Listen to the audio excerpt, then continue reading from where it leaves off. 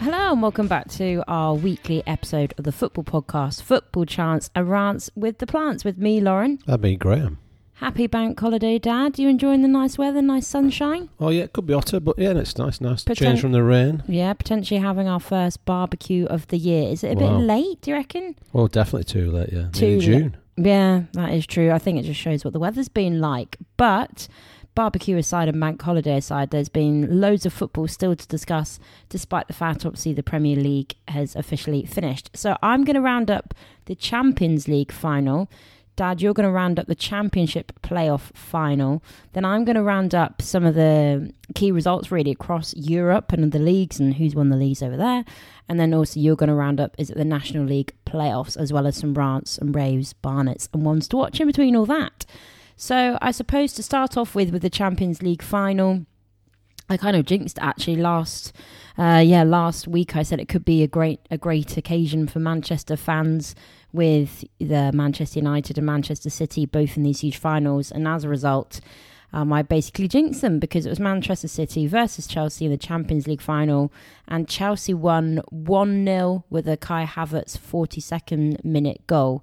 60% possession for City, one shot on target. Obviously, this is the big trophy, and Chelsea now have won it for the second time in their history since 2011-2012 season. I've never seen you so passionate, actually, whilst watching a team that isn't Blackburn Rovers on the TV, Dad. You seem very frustrated, mainly for a couple of players in Manchester City. Where do you think it all went wrong?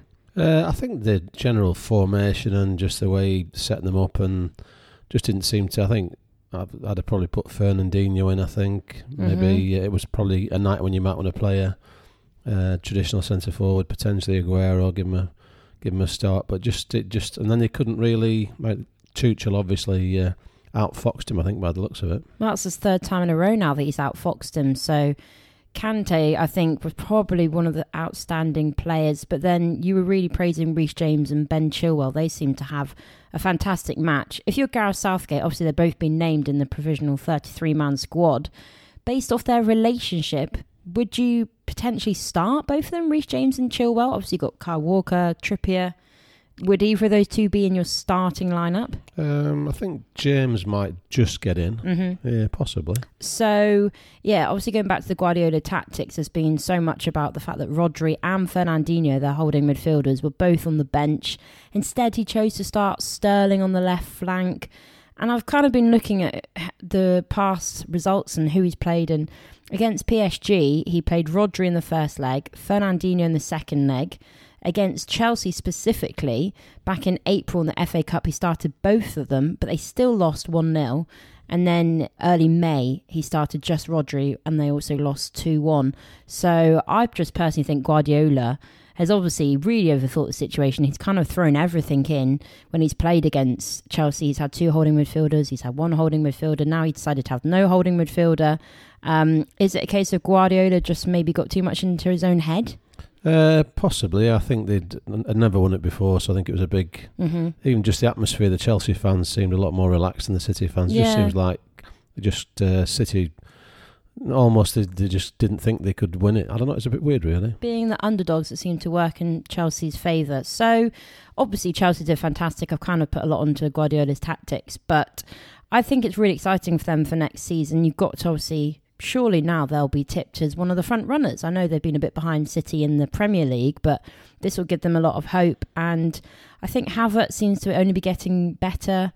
Werner, he missed quite a few opportunities, but I think he's the kind of player that next season he's got to be getting over 20 goals because he could be scoring a goal every match at the moment.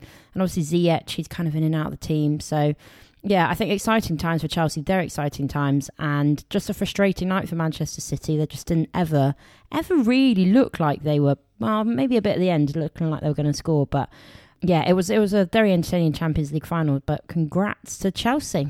Yeah, well done, Chelsea, and the massive match at Wembley, of course, on Saturday, 3:00 kick-off traditional. Thomas Frank led Brentford out into the playoff final against Swansea. I mean, Brentford on form for the whole season, third position, strong team.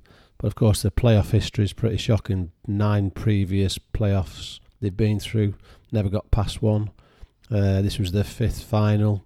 So they would be desperate to get through this one, that's for sure. So they finished third. They had a 21-game unbeaten run, so they were probably favourites on form, but Swansea have got that Premier League pedigree, really. Of course, last year, I said that run of defeats, they lost 2-1 to Fulham last year in the final, so they've not played at the top level since 1946-47, never played in the Premier League, and there was apparently a Brentford fan there who'd watched them in the 1946-47 seasons. That's a nice touch, isn't it? Nice. But they absolutely bossed the game. Swansea never quite turned up, just short of 12,000 fans, 5,000 from each team.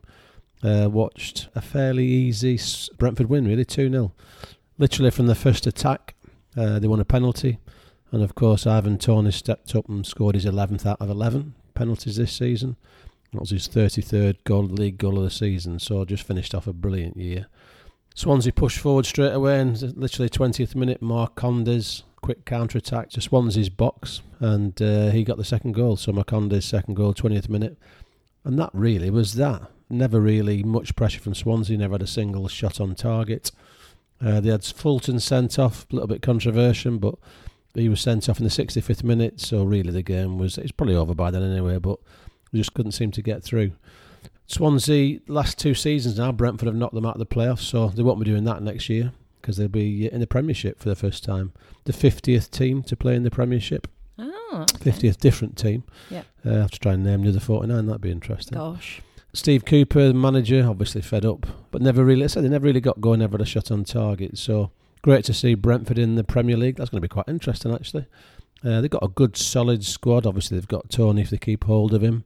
Newcastle, I'm sure they wished they'd held on to him when he went to Peterborough in 2018. Brentford paid Peterborough $5 million for him, next to nothing, really. Yeah. 33 goals. If they can hang on to him, that's going to be a real plus. They've got some good players. David Raya, we know from Blackburn in the squad, good player in the nets. Pontus Jansson and lots of others. So they've got a solid squad. They're committed to going to buy some players probably. So it'll be interesting to see who they get and what that looks like and if they hang on to Toney. But yeah, I think it's going to be a challenge for them, obviously. They're going into the new stadium. Well, they're in the new stadium now, 17,500 capacity. I went to the old ground, which was a nice ground, actually. This is the new ground. Have they completely knocked down the old one? I think so, yeah. Okay. Yeah, I think so. The past 7 seasons, the team that's won the playoff final have finished in the Premiership 18th, 17th, 19th, 16th, 18th, 19th, and 20th. So the record tells you they're not going to win the league necessarily. What it does tell you is it's going to be a real tough sort of thing to be able to survive in the Premier League. So that's going to be really interesting, but they'll give it a go.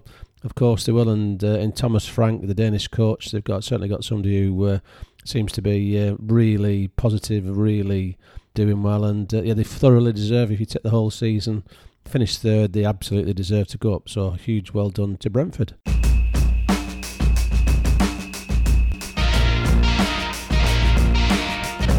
So my rant this week, it's a little bit vague, but I'm going to be reflecting on the European leagues and who's finished where and who's won what a little bit later. But I have noticed there were some really dramatic final days worth of matches, in particular in La Liga as well as the French Ligue 1.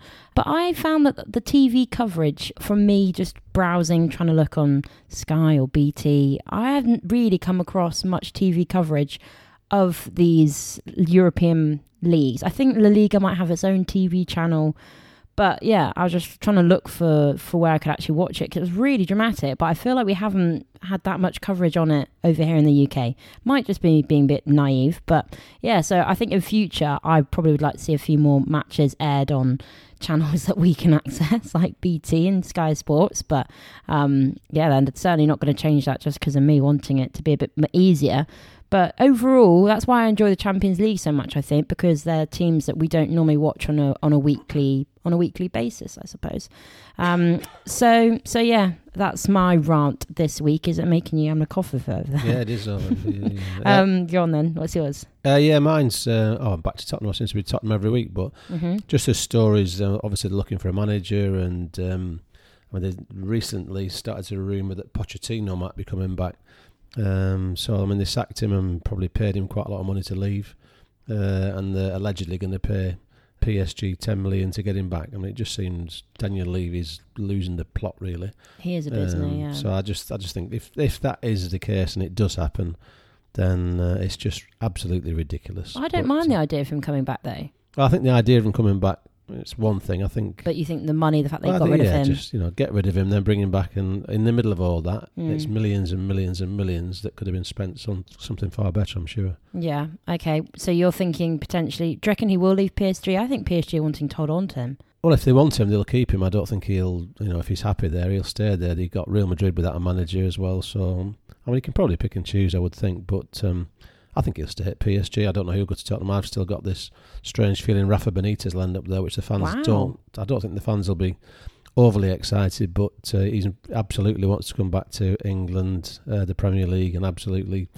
on paper, has got great potential. It's just a great past record, but it's just, I don't think the fans will be that chuffed. Either way, whoever's going to take it over is going to have a huge job because, well, if Kane leaves, then that's going to be huge for any manager. So we shall see.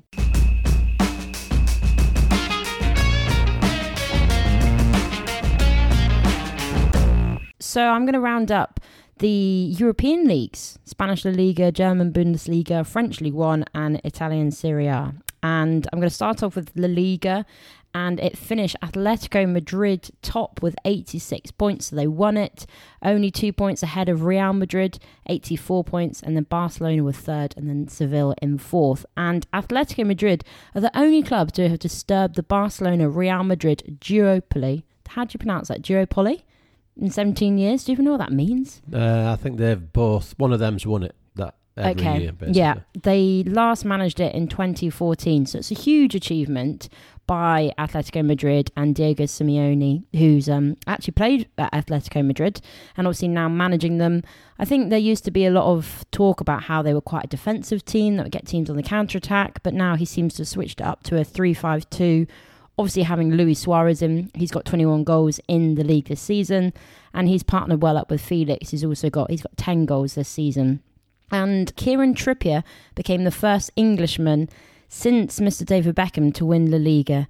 He's obviously been named in the provisional 33-man squad as well. So Trippier's obviously had a fantastic season.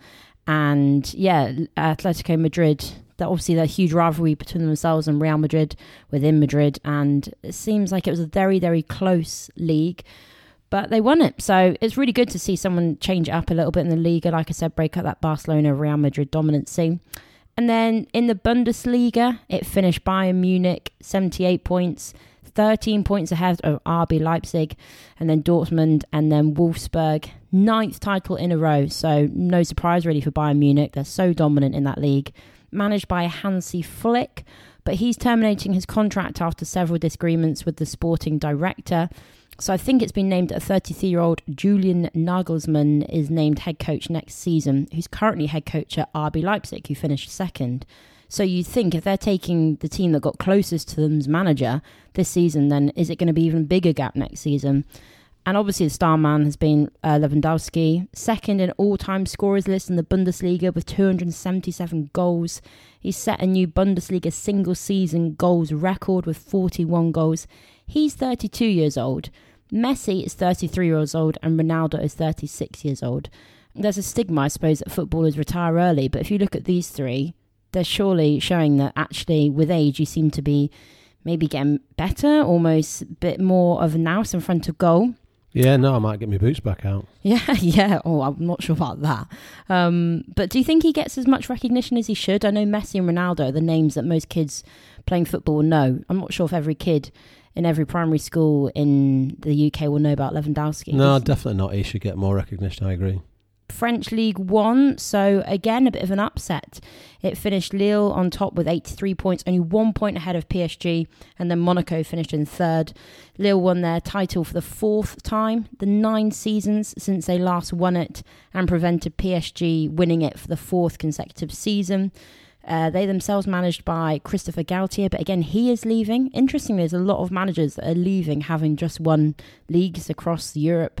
3 years ago since they were almost relegated, so it's been a real great achievement for them. They've won on less than a quarter of PSG's budget. Part of their success was from four former actually PSG players in their squad. Apparently they've relied on their 21-year-old Canadian forward, David, who scored 13 goals, and 35-year-old Turkish striker Yilmaz, who scored 16 goals in the league. Yeah, PSG, obviously they'll be very disappointed, only a point off to finish in second.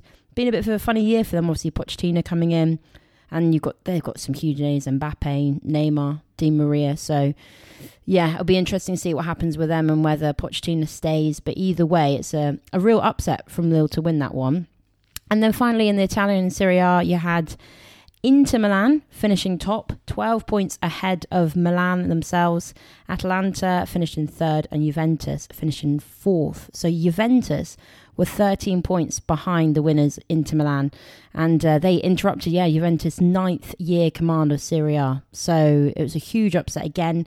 And at the heart of that success, apparently, well, we've seen him. He's been playing really, really well. Romelu Lukaku, not a lone striker anymore. Obviously, for Manchester United, he was a bit of a sole striker, kind of had to do it on his own. But now he seems to form a really good partnership with Martinez. And Antonio Conte, who's been managed them, seems to have really got the best out of him. But again, it's been announced that he's leaving. So he's just won it. But now he's leaving, Antonio Conte. And Ashley Young, interestingly, lifted the trophy. So 2 ex-Manchester United players that are doing really well there. Why do you think? Is it because of COVID and money? But there seems to be a lot of managers across the board. Zinedine Zidane, like I said, the Bayern Munich manager, Antonio Conte.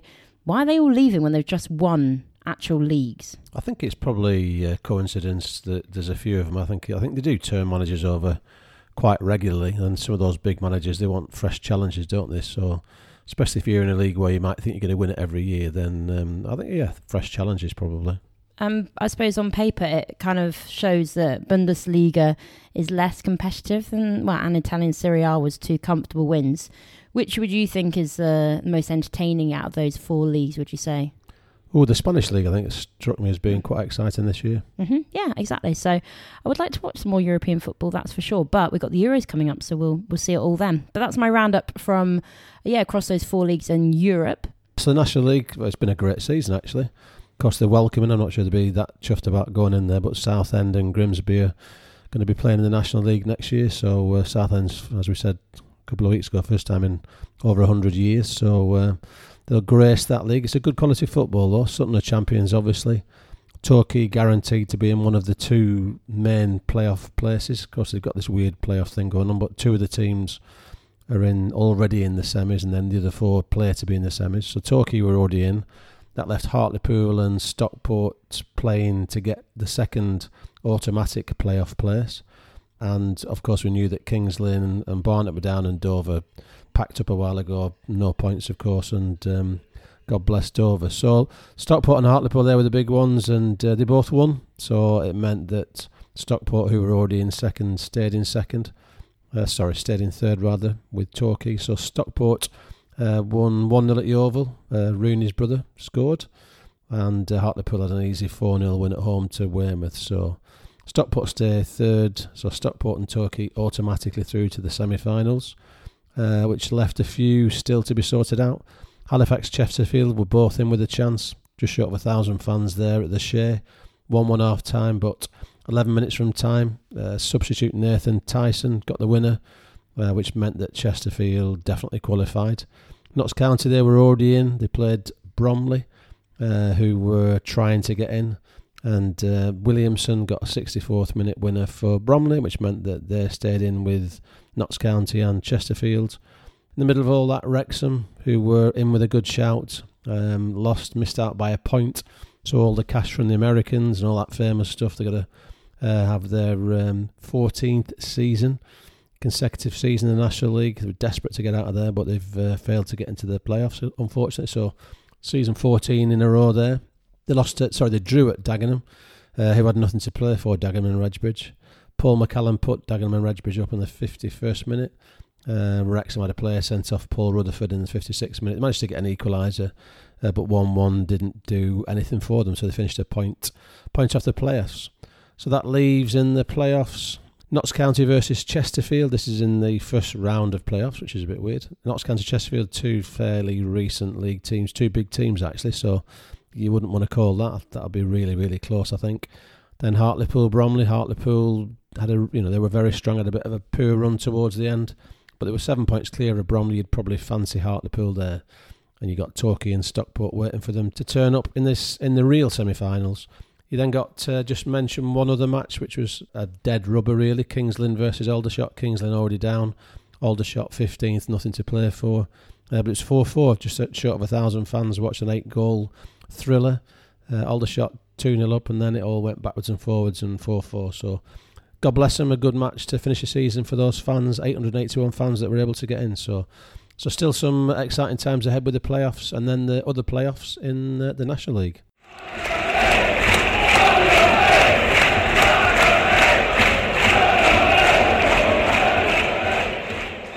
Rave this week. Well, I've gone for, there's been a bit of chat, but actually I think Gareth Southgate's 33-man provisional squad, I think he's doing a good job. I'm overall pretty happy with the team, the names that he's announced. I know 33 is a lot, so he probably can't do too much wrong at the moment. It's when he has to do, I think it's on the 1st of June, very soon, he's got to trim it down to 26 players. But overall, I think he's managing the situation really well. We always know that Gareth Southgate's going to give a lot of time to the younger players. He doesn't really go for experience depending on who it is. There's been a bit of chat about the two Bens getting in the squad. Obviously, Ben Godfrey and Ben White, and no Eric Dyer. Well, yeah, I'm not complaining about that. I think Eric Dyer's had his opportunity with Spurs this season. He's not done that well. He's not had a great season. Whereas, both Ben Godfrey and Ben White have been starting regularly for Everton and Brighton. They've had good seasons. They're both very adaptable. I think with injuries, especially with Maguire, it's a bit unknown at the moment in defence. So I think he's probably just gone for people that are a bit more flexible. So, yeah, I just think, interestingly, he's gone for Jude Bellingham, 17-year-old midfielder who's playing with Jadon Sancho actually at Borussia Dortmund. He's never held back really on picking Jadon Sancho. Southgate seems to really favour him. Again, I don't watch enough of Jadon Sancho play to know fully what he's like. But when I've seen him in an England shirt, he's never really stood out for me. What about you for Jadon Sancho? Whenever I've seen him, I think, is he anything as good as Foden? I've not seen anything that looks remotely like Foden, to be fair. Obviously, he's gone for, at the moment, Ollie Watkins, Calvert-Lewin. Can't imagine they'd both be, when he trims down the squad, over Bamford. A couple of people raising that. I think that's a good decision. Obviously, Bamford's done fantastic for Leeds, but he's not actually, I think, had any England caps. And for me, I would personally pick Watkins or Calvert-Lewin ahead of them. What are you saying about that one? Yeah, I think you're right. I think probably if he's going to take one of them out, he'll leave Calvert-Lewin in, I imagine. Yep. Yeah, that'll be an interesting one either way. So yeah, that's my rave. I think Gareth Southgate's doing a good job. Fingers crossed it continues into the Euros, which is exciting. My rave's about Gary Lineker, and just quite an interesting piece to read that obviously he's a big Leicester fan. He played for them.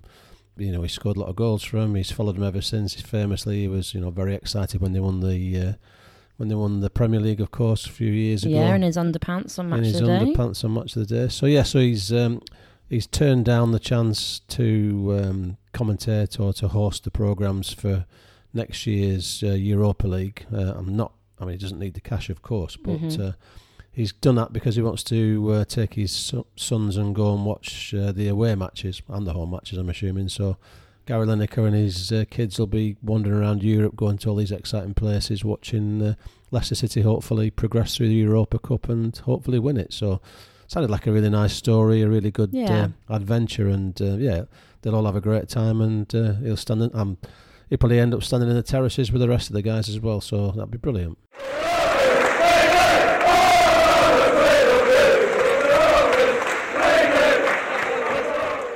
Barnet of the week. Well, I've done a lot about Europe this week, and you can see a lot of great Barnets in the European leagues, and I've gone for the Atletico Madrid manager Diego Simeone. He's quite the character. I think he's almost like Tuchel on the sideline, very expressive. That's one way of putting it.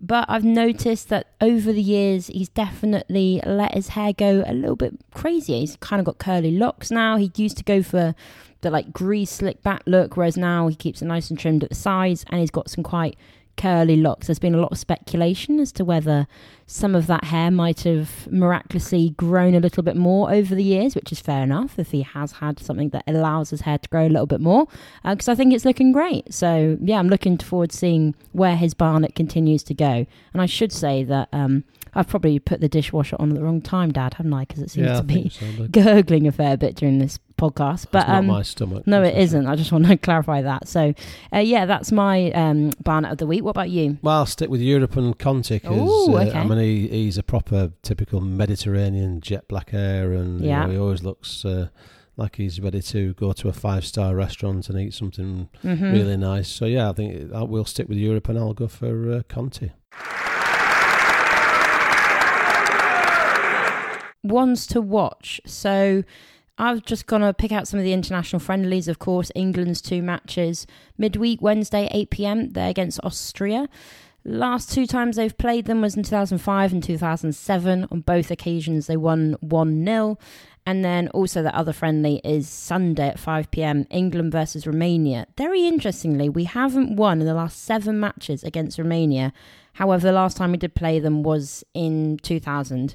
I looked at both Austria and Romania squad and I didn't recognise any names from England at all. So there won't be too many players I can imagine that I know at all. But at the same time, I suppose these friendlies, do you agree with them? I suppose these players, surely they're getting enough pitch time in their own leagues, in their own countries. Now we're having friendlies to lead up to the Euros. Is that actually worth it? You might do one just to get, if you're going to put your first team out to play together, but 2? Somebody will get interested. Somebody will get injured, I'm sure. Yeah, that'll be a manager's nightmare as well. So those are my ones to watch for the international friendlies. And just going back to those, so you've got 2 teams already through to the proper playoffs. Torquay, Stockport waiting for the winners from Notts County, Chesterfield, Hartlepool, Bromley. I think the Notts County Chesterfield match will be that'll be particularly spicy, and that'll be one worth watching. I'm not sure if it's on the telly. Hopefully, I think they'll probably all be on the telly actually. So I look forward to that.